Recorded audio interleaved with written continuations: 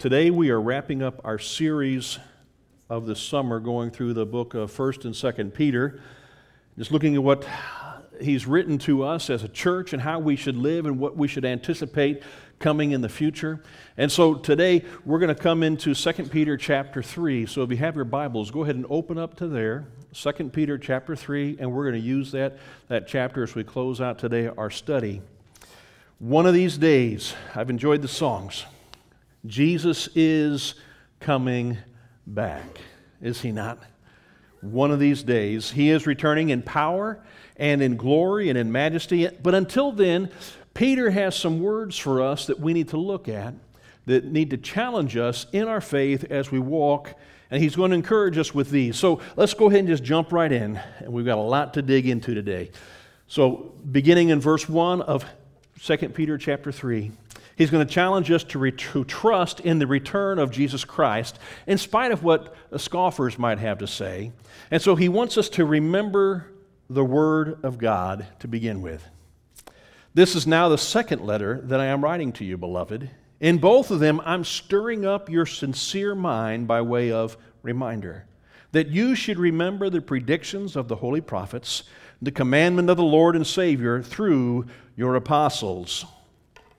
If God didn't love them so much, and if Peter didn't love these people so much, this letter would not even be there. But yet he's going to write them a second time because he wants to make sure that things are going to be positive and that they're going to get their lives in order the way they need to. And so he says that he wants them to return to understand the return of Jesus Christ is coming, in spite of what other people might have to say. So back in chapter 2, Peter confronts the issue of false teachers that have snuck into the church and they're telling lies about Jesus Christ and the expectations of him coming again. And the reason is because they want to live by their own sensual pleasures and desires. That way they can do what they want and say that it's okay. But that's not the truth. Now there's a more serious doctrine that has come into play, and it centers on the return of Jesus Christ into this world.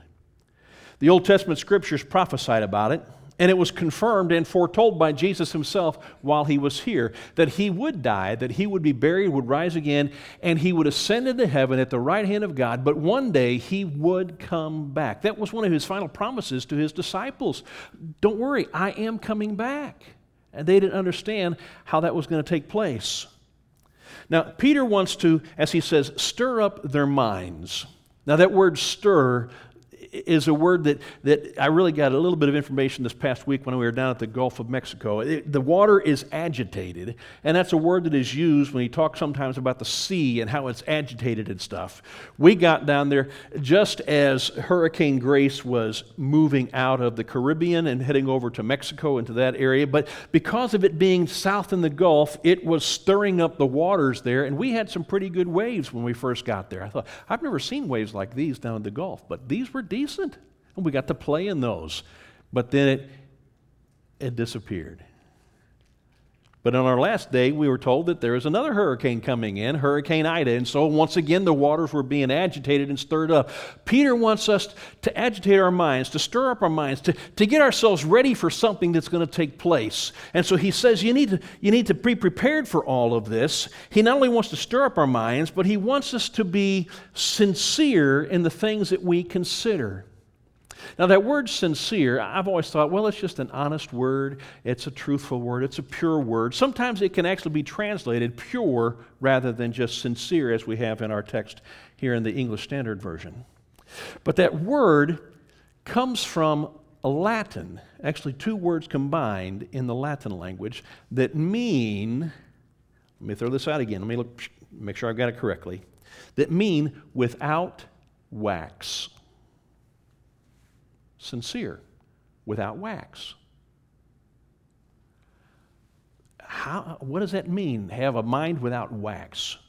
Well, you have to understand in the context that it is used most often in classical Greek and stuff, it was used to describe a potter as he was making things. So if he's making a vase or a bowl or a cup or whatever, and he puts it through the fire, sometimes if there were impurities, it would crack. Well, a very skillful tradesman would then take wax and fill in the cracks and cover it over so you wouldn't know that it had a flaw to it. All right? Well, Peter is saying we need to have the ability to not have that flaw in us that's covered over. And the only way someone would know that is if they would hold it up to the sun or to a bright light and they could see the flaw there. Peter says, I want you to have no imperfections in your thoughts. Nothing that's covered over where you're deceiving people in thinking this. Our faith should be built upon the Word of God and the prophecies that are found therein, and not upon something that somebody else is going to introduce to us. The hearsay or the heresies of that day and age were speaking out against Jesus and His coming. Some had said He'd already returned, and so there really was nothing left. Others were saying that He's not coming back at all, and so we've got this struggle that's going on here. So He wants to give them a challenge to remember the prophecies of Jesus Christ's return. Now, 2 Peter chapter 3, verses 3 and 4, he says this, knowing this first of all, the scoffers will come in the last days with scoffing. Following their own sinful desires, they will say, well, where is the promise of His coming? For ever since the fathers fell asleep, all things are continuing as they were from the beginning of creation. The phrase, first of all, lets us know that Jesus and the prophets long ago had told us that there were going to be people who would come in and mock this. They would be scoffers. They would be false teachers. We have to anticipate that this is going to happen. Peter's readers should not be alarmed when somebody tries to sway them to a different understanding, because these people want to twist the Scripture for their own ends and their own desires. Now, throughout the Bible, scoffers have always been those who ridicule the teachings of God. In this case, they're ridiculing the idea of the second coming of Jesus, saying it's not going to happen. It just can't happen. But Peter ties their scoffing to their sinful lifestyle. He says because they're following their own sinful desires. Because they want things the way they want to receive it. They don't want to have to deal with a second coming and a judgment because they just want to live by their sinful lives. So eat, drink, and be merry. Now, the form of ridicule that Peter is using here, this form, when he comes back, he asks a question, which is a question that's often asked when you already know the answer, but why are you asking it anyway? So he says, why are they saying this? And it's the same thing that was asked in Jeremiah chapter 17, verse 15, when they were said, behold, Jeremiah says, they say to me, where is the word of the Lord? Let it come. And these scoffers are saying, where is the second coming of Christ? Let it come. It's not going to happen. It never has happened because nothing has ever changed in this world. It's always the same, so don't trust the fact that He's going to come. So they're asking, where is the promise of His coming? And they're asking that with sarcasm because they don't believe that it's going to happen. And there are people today who do not believe that Jesus is going to return. But to our amazement, and to our wonder, and to our blessing, He is. Now, the reason behind the scoffing can be understood a couple of ways. First, they don't believe that there's going to be a complete destruction of the world, since things like that have never happened since the world began. It just doesn't happen. Things have always stayed the same. The second and the most common interpretation among the modern commentators is that the scoffers contended that Jesus promised to come back during the lifetime of His early disciples. So if He's come back, He would have already done it. And since most of the disciples, by the time Peter is writing this letter, have died, Jesus obviously isn't coming back. That's what they're saying here. They probably would have gotten that idea from Jesus' own words in Matthew chapter 16, verse 28, when He said, truly I say to you, there are some of you standing here who will not taste death until they see the Son of Man coming in His kingdom. And it was such an expectation that led these false teachers to mention then the death of their fathers. According to that view, the fathers here must have been the fathers of the Christian faith, is how they're interpreting it. But the Bible never gives us that indication, never uses the word for fathers when it comes to the apostles or the early disciples or the early leaders in the church. Matter of fact, when the Bible speaks about the fathers, it's speaking to us about the Old Testament fathers, the patriarchs that were there. And so when we consider that they're using the term fathers, we have to understand that it is those in the past, So they're saying, well, our fathers have been here, and nothing's ever happened since they were here on earth. Romans chapter 11, verse 28, Paul uses this word fathers or forefathers when he says, as regards to the gospel, they are the enemies for your sake, but as regards to election, they are beloved for the sake of their forefathers. He's saying that the Jews are loved by God because of their fathers, not because they're elect, because now you're the elect, but they're still loved because of those who've come before them. Peter never really answers the accusation that the early Christians had died before the return of Jesus. His answer, though, is much better. He says, the Lord has reasons for waiting, and we'll get into that in just a minute. A number of New Testament texts also seem to assume that Jesus would be back soon, so we look at what Paul writes to the church in Corinth in 1 Corinthians chapter 7, verses 29 and 31. He says, this is what I mean, brothers. The appointed time has grown very short. For the present form of this world is passing away. So Paul is telling the people in Corinth, the day is coming really soon. And we can see that. The world it's passing away. It's not the same. Things are dying, and Jesus is coming back soon. So we have a very short amount of time. James even says this in his book, James 5, verse 8, you also be patient. Establish your hearts, for the coming of the Lord is at hand. In other words, it's here. And so they should be looking for it. But is that exactly what he means? That Jesus has returned now or he's already returned? Or is it he will be coming soon? We need to remember what Jesus said in Mark chapter 13, verses 32 through 37. He said, concerning that day or that hour, no one knows, not even the angels in heaven nor the Son, but only the Father.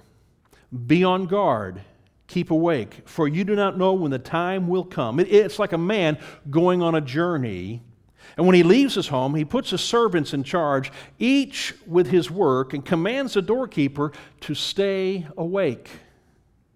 Therefore, stay awake, for you do not know when the master of the house will come, in the evening, or at midnight, or when the rooster crows, or in the morning, lest he come suddenly and find you asleep. And what I say to you, I say to all, stay awake. So Jesus is telling us he doesn't even know when he's coming back. The angels don't know, and they're the messengers of God. The only one who knows is the Father in heaven. And until he makes that decision, we need to be ready. We ought not fall asleep on duty. We ought to stay awake and look and anticipate his return at any moment. Now, verse 4 may have the clearest hint about all of this, since Peter quotes them as arguing that all things are continuing on as they were from the beginning of creation. Now, what they're saying seems to imply a different philosophy of history. Perhaps these teachers, they blended Christianity with Greco-Roman philosophical thought.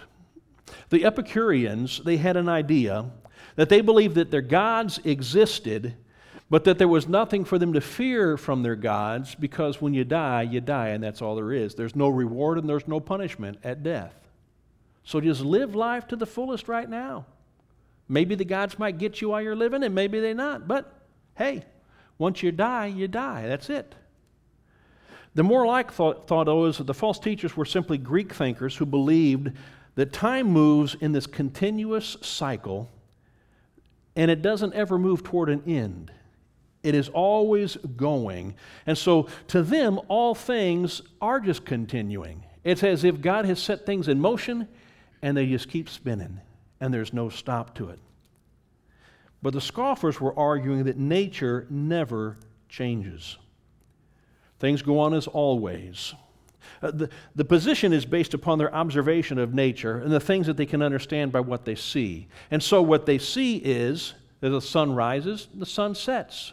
The tide ebbs and flows. The season comes after season, just as it always does. A generation is born and a generation dies, and then another generation follows after it. Time just continues to tick and move on, and things are always the same.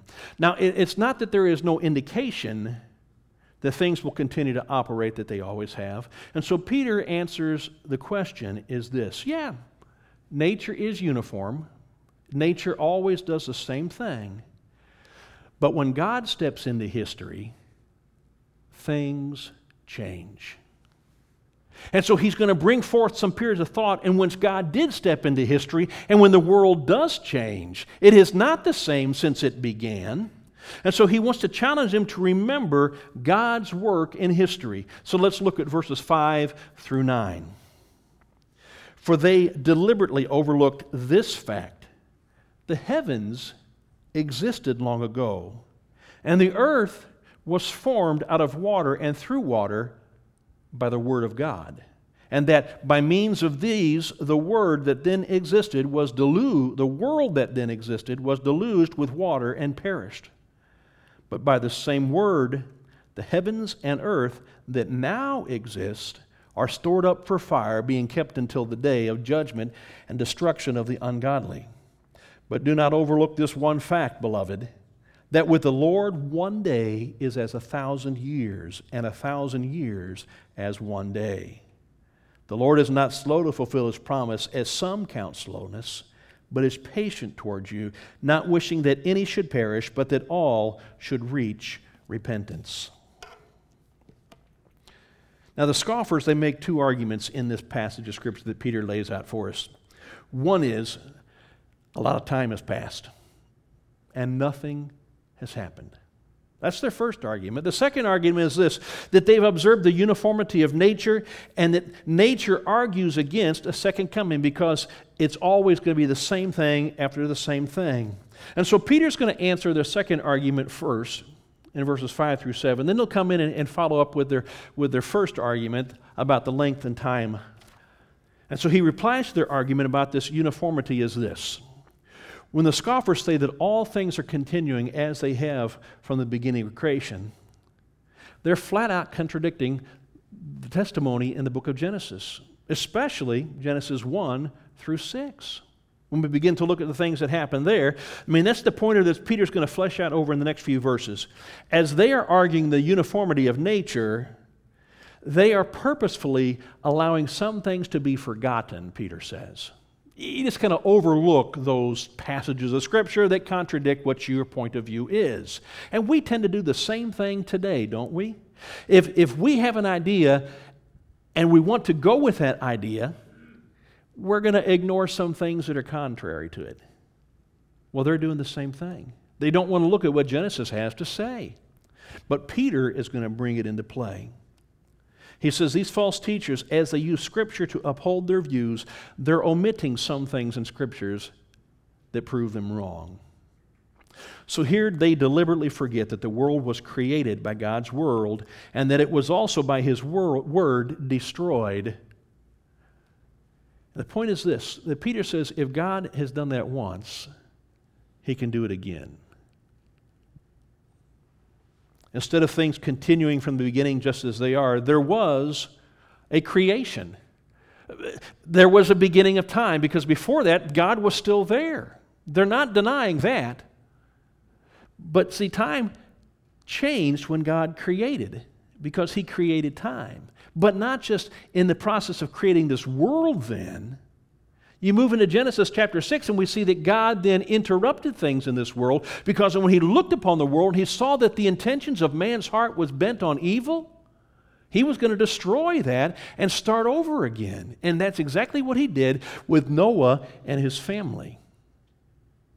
And so by the waters from which this world came, He used them to destroy the world and to begin again. We can't forget Noah, can we? If there was such great changes already, then there's no reason to say that there will be no change again. God stepped into history, and things changed.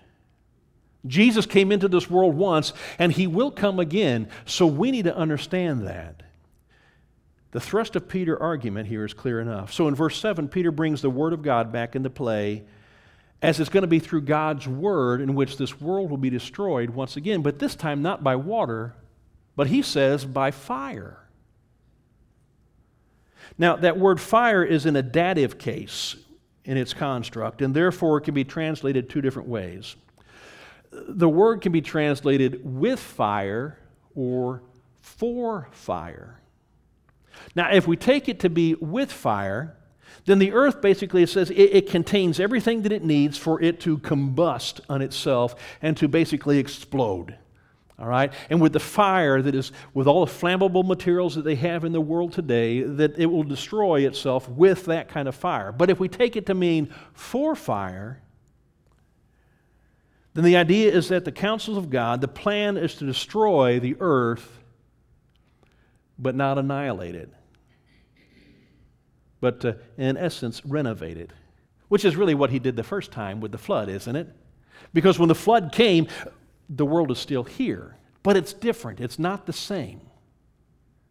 And so he's going to do the same thing with fire if we take the aspect of being for fire. Remember when Sodom and Gomorrah, God sent fire and he destroyed them, but still the world is there around them. In Matthew chapter 3, verse 11 and 12, John the Baptist agrees with this statement about God is going to destroy the world with fire. When he says, I baptize you with water for repentance, but he who is coming after me is mightier than I, whose sandals I am not worthy to carry. He will baptize you with the Holy Spirit and fire, and his winnowing fork is in his hand, and he will clear his threshing floor and gather his wheat into the barn, but the chaff he will burn with unquenchable fire. Paul agrees with him as well, because when he writes to the church of Thessalonica in 1 and 2 Thessalonians chapter 1, verses 5 through 10, he makes this statement. He says, this is evidence of the righteous judgment of God, that you may be considered worthy of the kingdom of God, for which you are also suffering. Since indeed God considers it just to repay with affliction those who afflict you, and to grant relief to those who are afflicted, as well as to us.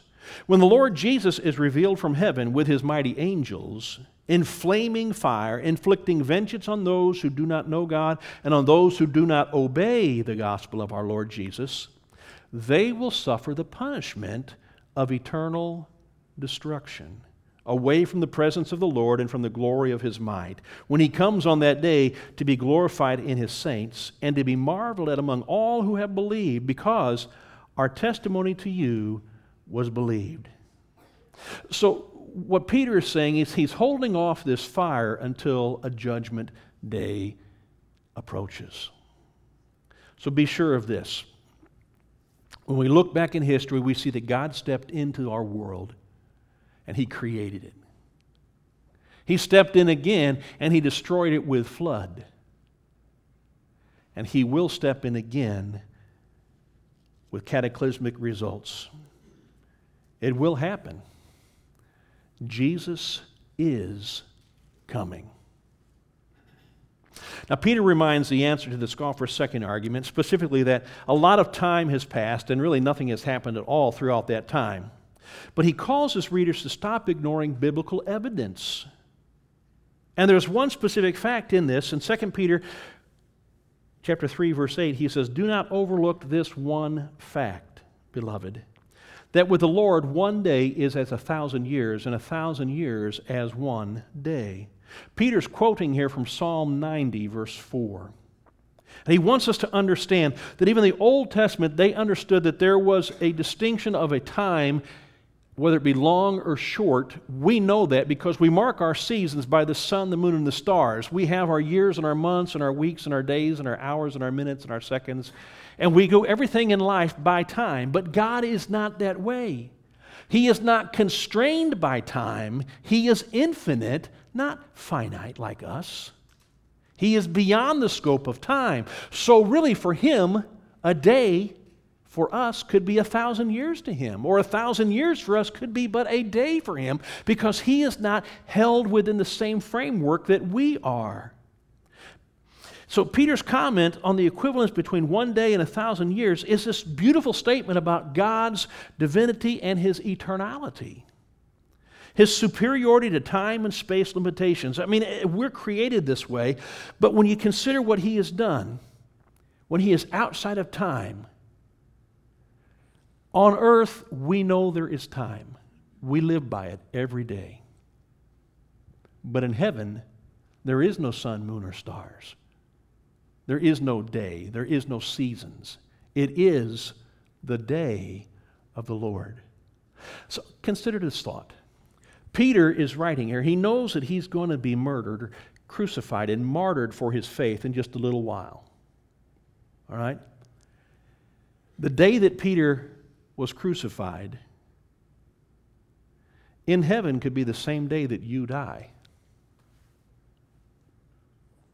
Though thousands of years have gone by, and we count the days and the years, but in heaven, it's immaterial. Literally.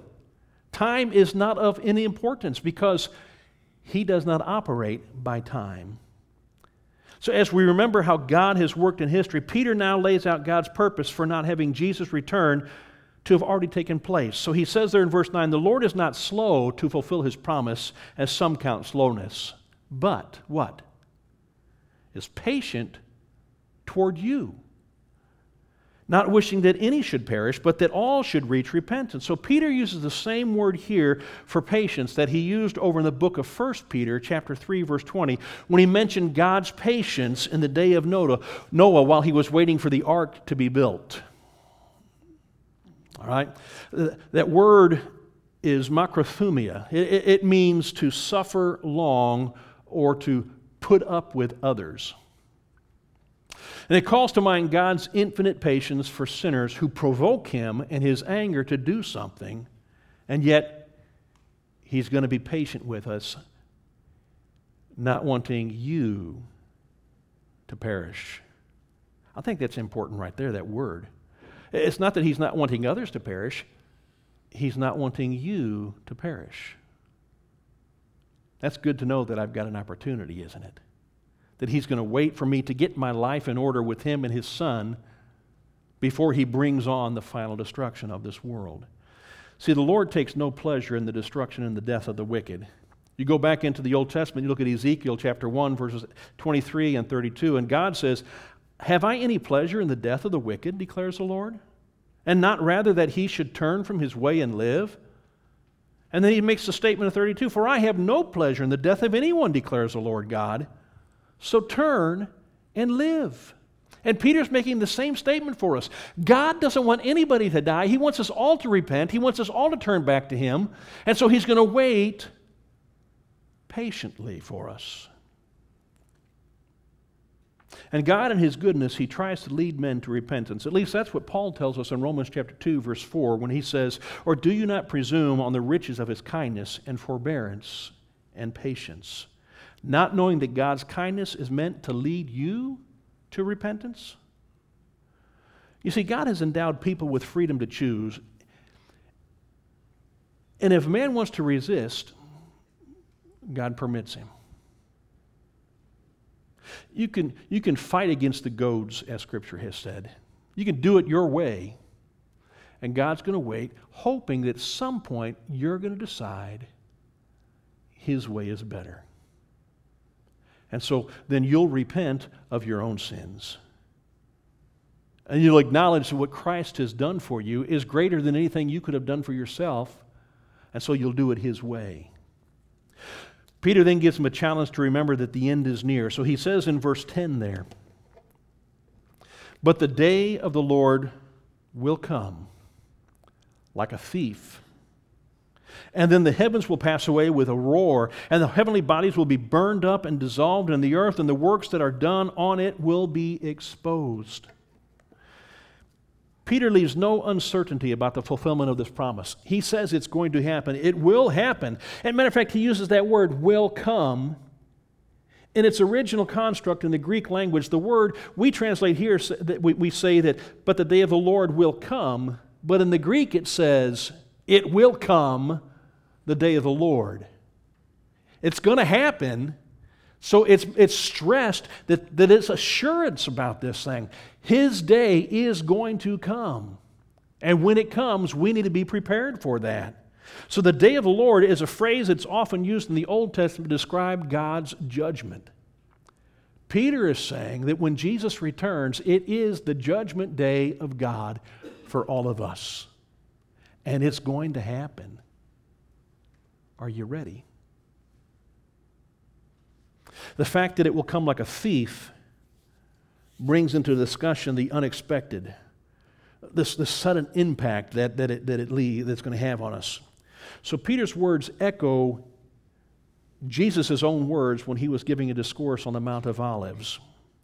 So in Matthew chapter 24, verse 42 and 44 through 44, Jesus said this, "Therefore stay awake, for you do not know on what day your Lord is coming. But know this, that if the master of the house had known in what part of the night the thief was coming, he would have stayed awake and would not have let his house be broken into. Therefore, you also must be ready, for the Son of Man is coming at an hour you do not expect."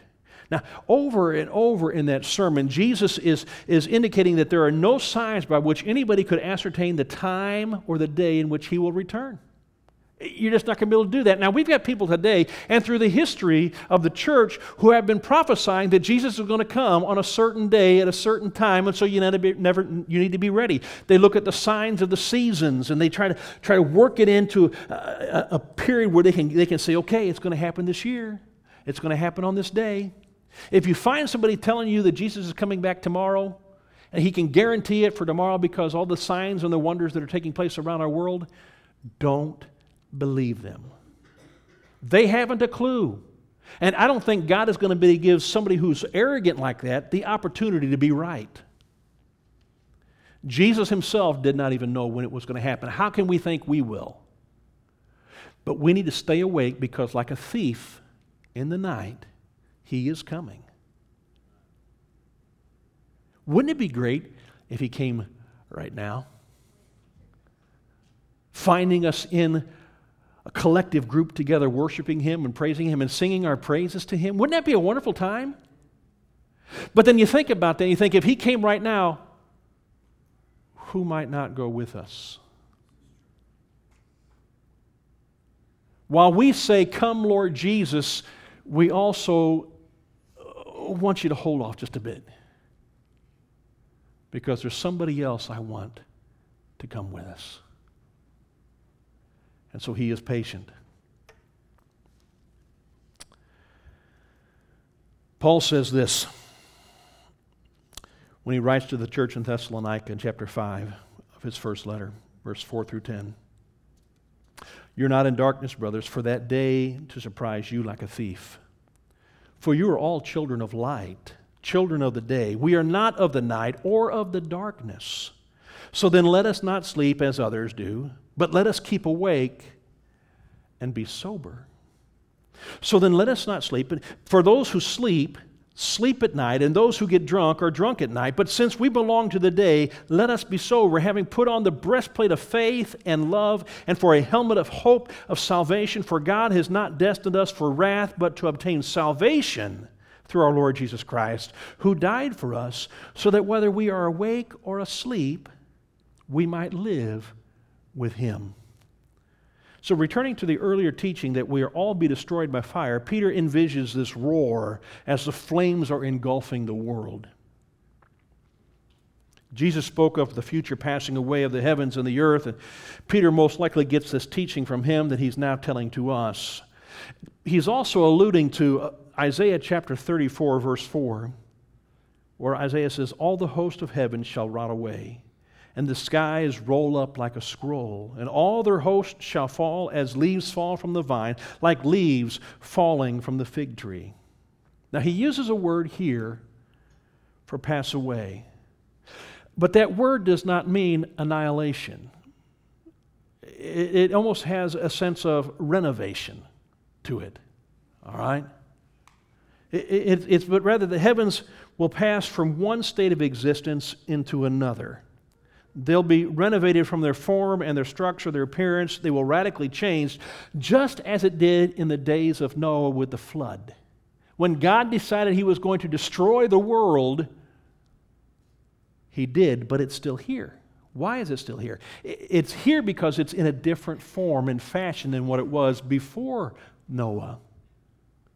When God created the world, he created a paradise. But he destroyed that paradise, and we're left with the beautiful world in which we have today, which appears as if it is passing itself. But it's a different structure. And this is the word that he's telling us here. When God destroys this world by fire itself, it's not going to poof, be gone. But he's going to recreate it. And so we look forward to a new heaven and a new earth. One that he is recreating, just as he recreates us from our old person when we accept Christ and we're buried with him in baptism. We die to ourselves and we're raised to a new life. We're a new creation. And yet we're still the same person, right?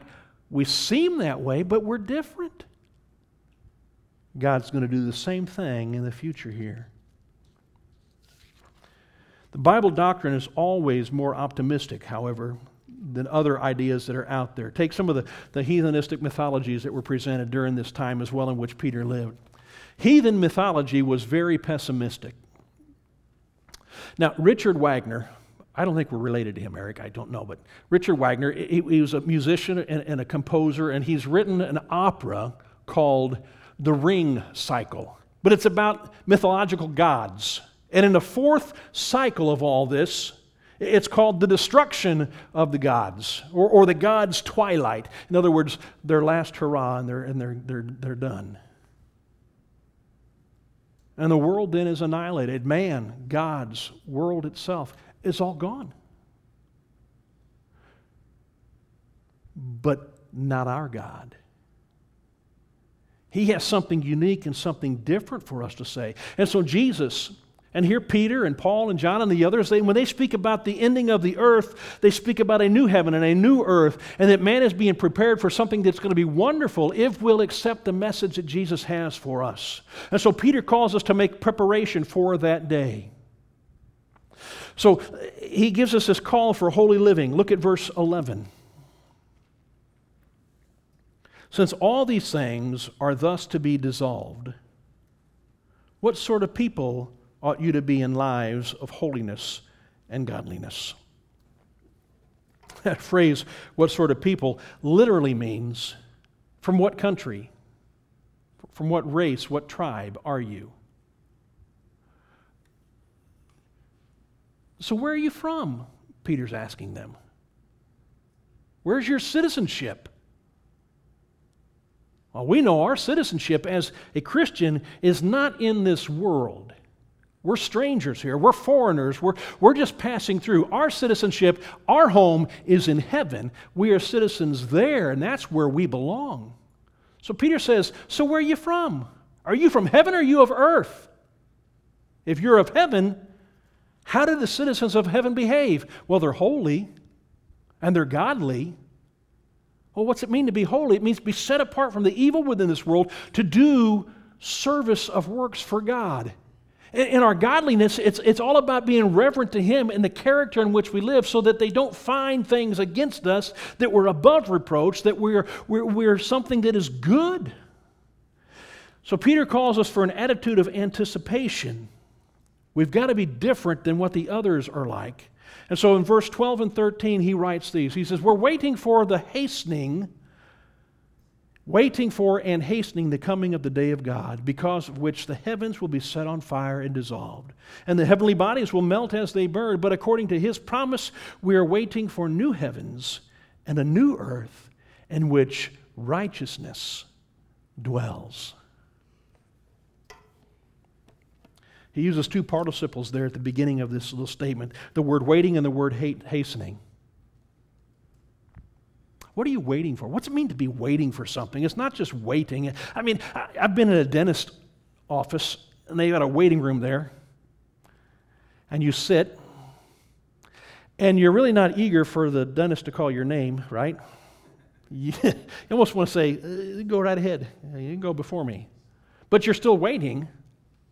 But that's not what he indicates by this terminology, waiting. This waiting comes from two different words. Pros, which means toward, and dikao, meaning expecting something, looking for something, anticipating something, eager for something to happen. So in your waiting, you just can't wait for something to happen. It's like you're at the races and you're watching as the runners are coming around the track, and as they make the last turn, you're the one looking out there to see if your guy's in the lead, and you're eager and getting ready to celebrate with him. That's this waiting that he's talking about.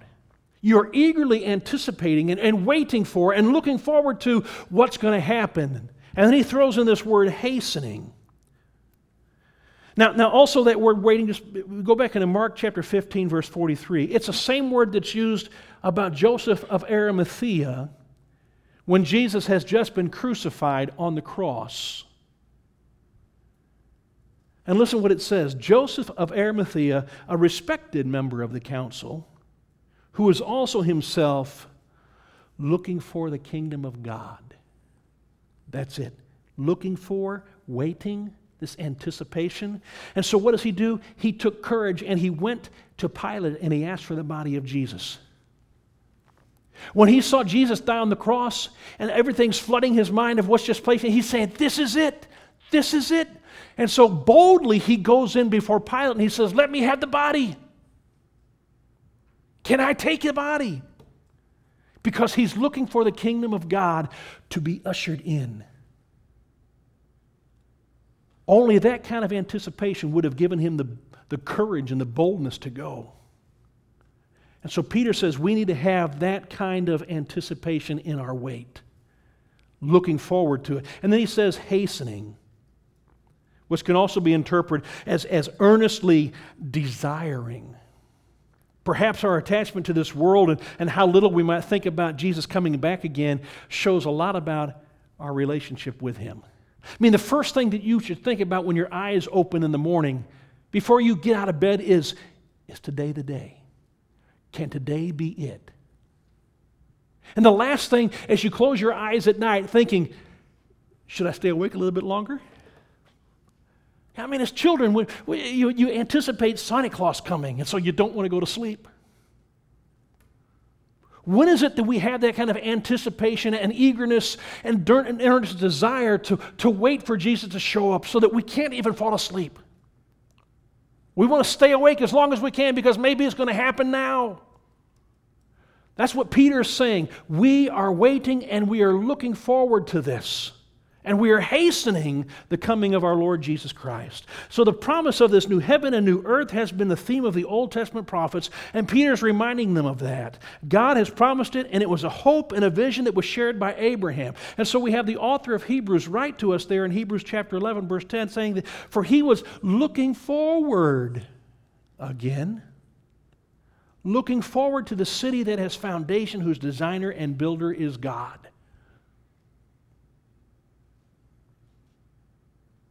Why was Abraham so trusting in him? Believed in him, even when he said, go ahead and sacrifice your son. He didn't say, but God, he's supposed to have kids. He's too young to have children yet. How am I going to be a father of a great nation if he doesn't question that? But he knows that even if he takes the life of his son, somehow God is going to do something miraculous and he's going to live. And he's anticipating the day in which he can go and stand in the presence of God in his house, whose architect and builder is God.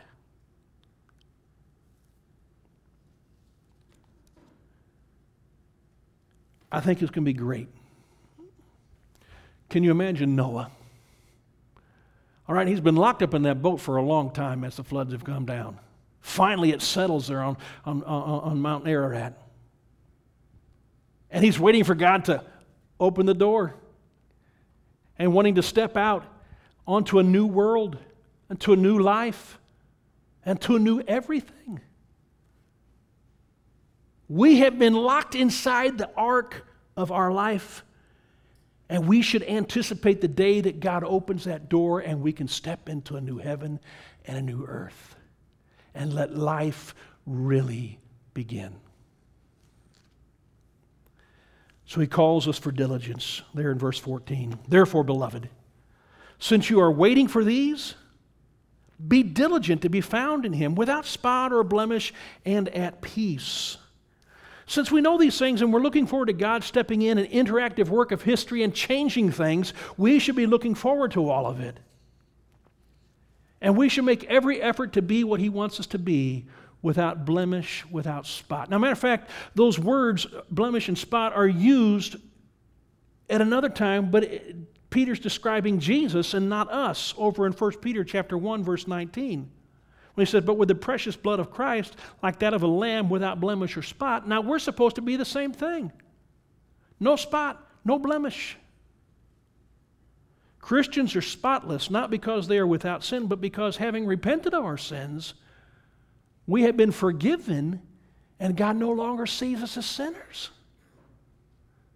We are without blemish. We are without blame. We are above reproach because Christ has taken all of that away from us. So He gives us a call to embrace God's patience. Verse 15 and 16. And count the patience of our Lord as salvation, just as our beloved brother Paul also wrote to you according to the wisdom given him, as he does in all his letters when he speaks in them of these matters.